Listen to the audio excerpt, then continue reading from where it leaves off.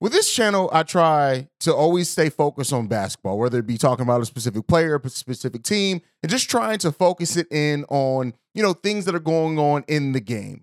I can't ignore the latest that came out about the All-Star game. We're going to get into all that, plus the refereeing and officiating right after this. Thank you for tuning in to the number one place for your daily basketball fix, NBA Central. Hosted by the one and only CEO Hayes. All right, y'all. Welcome to another episode of NBA Central. I'm your host, Hayes. You can follow me right off the top at CEO Hayes. And we're going to jump right into it today. So came out a report today that they're going to be doing a little bit different as far as the selection of the All-Star teams. And they didn't want to have anyone feel like the last man syndrome. So they're going to be picking reserves and then going to starters. And my first response to this, and I don't mean to really be an asshole in regards to this, but it's going to come off that way, is what the fuck? First of all, there are kids on the playground when kids are picking teams that are the last man and they get over it and they play ball and they have fun. You mean to tell me a bunch of grown men getting paid millions of dollars to play a game of basketball, you want to avoid them feeling like they were the last man, the last one selected? Come on, man. That's like, and again, I'm not here to talk like what NBA players do, what they go through, what they put their bodies through, how they have to stay in peak physical condition. All that is amazing. And you have to commend people who dedicate their life and their bodies to doing those type of things. But to evolve the last pick situation and to do that, so now the captains pick the reserve players first, that still means that somebody's going to be picked last. We live in a society now where there is so much mental weakness, and I just expect more from the Warriors that they are, that they go out and that they go out and play and sacrifice their bodies and go through things that us who just play games or just watch the game or view the game would never be able to understand. But we are trying to avoid so much grown-ass men being the last one picked that we now just, and we have to announce it? Like, we have to announce it. What is going on?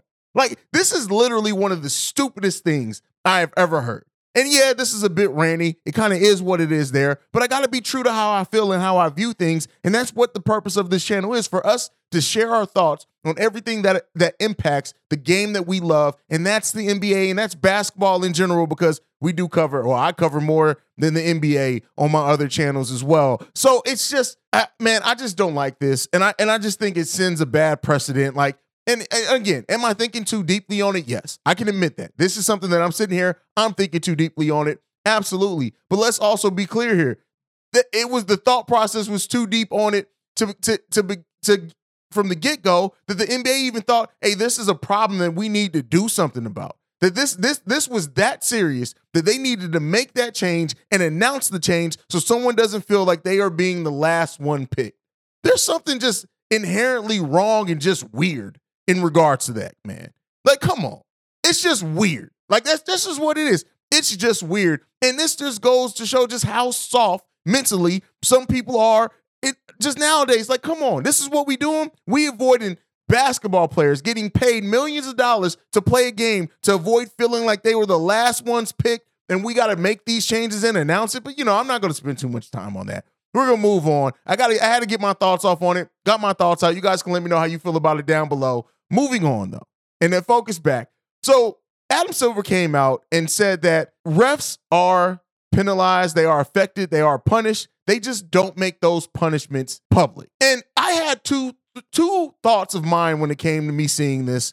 And the first one was, why don't you make it public? Everything else is made public. And to me, I'm very much a believer in, if the disrespect is public, the apology should be public as well. And while this is not necessarily an apology in the truest sense of the word, when you look at how egregious the officiating has been this season, and we haven't talked about it a lot here, I think everyone here kind of just, we take it for what it is. You can't change the NBA. You do have some refs that, they don't quote unquote want to be shown up, but then they kind of make themselves the star, and that's a problem in of itself. But when you really look at this and the fact that players, when they do stuff, they are punished publicly. When they go through things, they are published publicly. Everything is made public in regards to suspensions, anything like that, any type of punishments. Now, there are some times where the team can do some things internally and we don't know exactly necessarily. We don't get these huge press release on exactly what happened there and with coaches. Look at the Ime Udoka situation. But when you talk about something that almost every content creator and everyone's talking about in the basketball space, and that is how bad the officiating has been. That is how much officials have now almost taken emotion out of the game. We have times where it's not even directed at a ref or another player, that a player is just expressing their frustration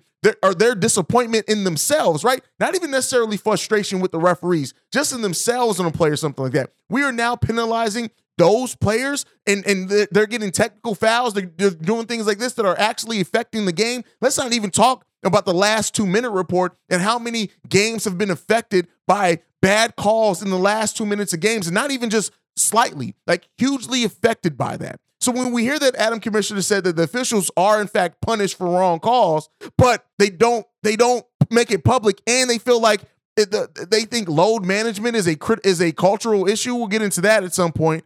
But you have to take it, like when your refs are such an important part of the game and they are dictating wins, they are changing in many ways, sometimes NBA history with how they call games. Shout out to Donovan Mitchell and that 71 points and how many times they put him on the line in that case.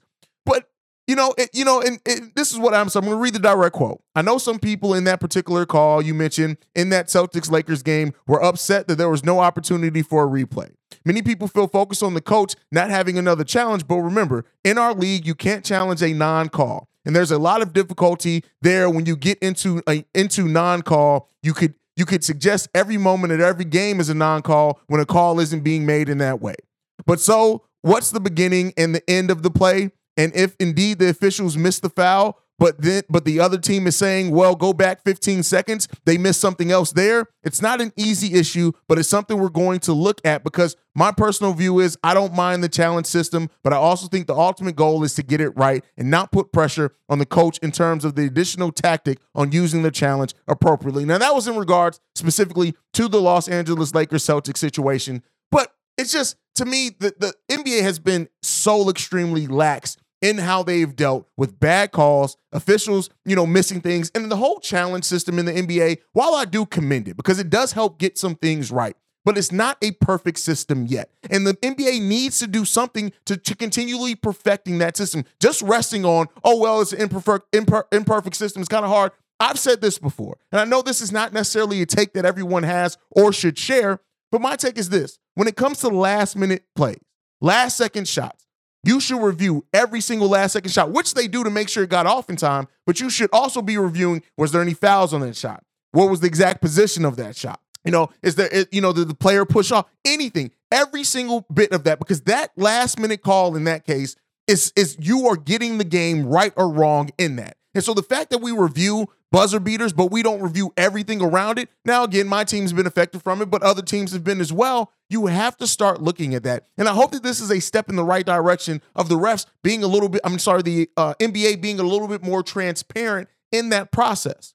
But to say that, to me, that the officials are punished for wrong calls, but you don't make that public, to get back to the original topic, I feel like why is there a difference between how the players are treated when they're punished versus how the referees are treated when they do something wrong and punished? Let me know what you guys think on that one down below. Make sure you follow the show at NBA Central Pod on every social media platform. You can also send us any feedback, questions, comments, concerns, NBACentralShow@gmail.com. And then lastly, if you want to leave a text message and or voicemail for mailbag episodes, the number to do so, 773-270-2799. We are building this channel, and make sure you guys hit the subscribe button as we're trying to continually build this channel and get it bigger. A lot of you, let's say everyone, most people who are seeing the videos are clicking them, but we need to keep getting a little bit more interaction here. Make sure you guys comment, things like that, so we can break through in the algorithm a little bit more. But that's it for me for today. Peace, y'all.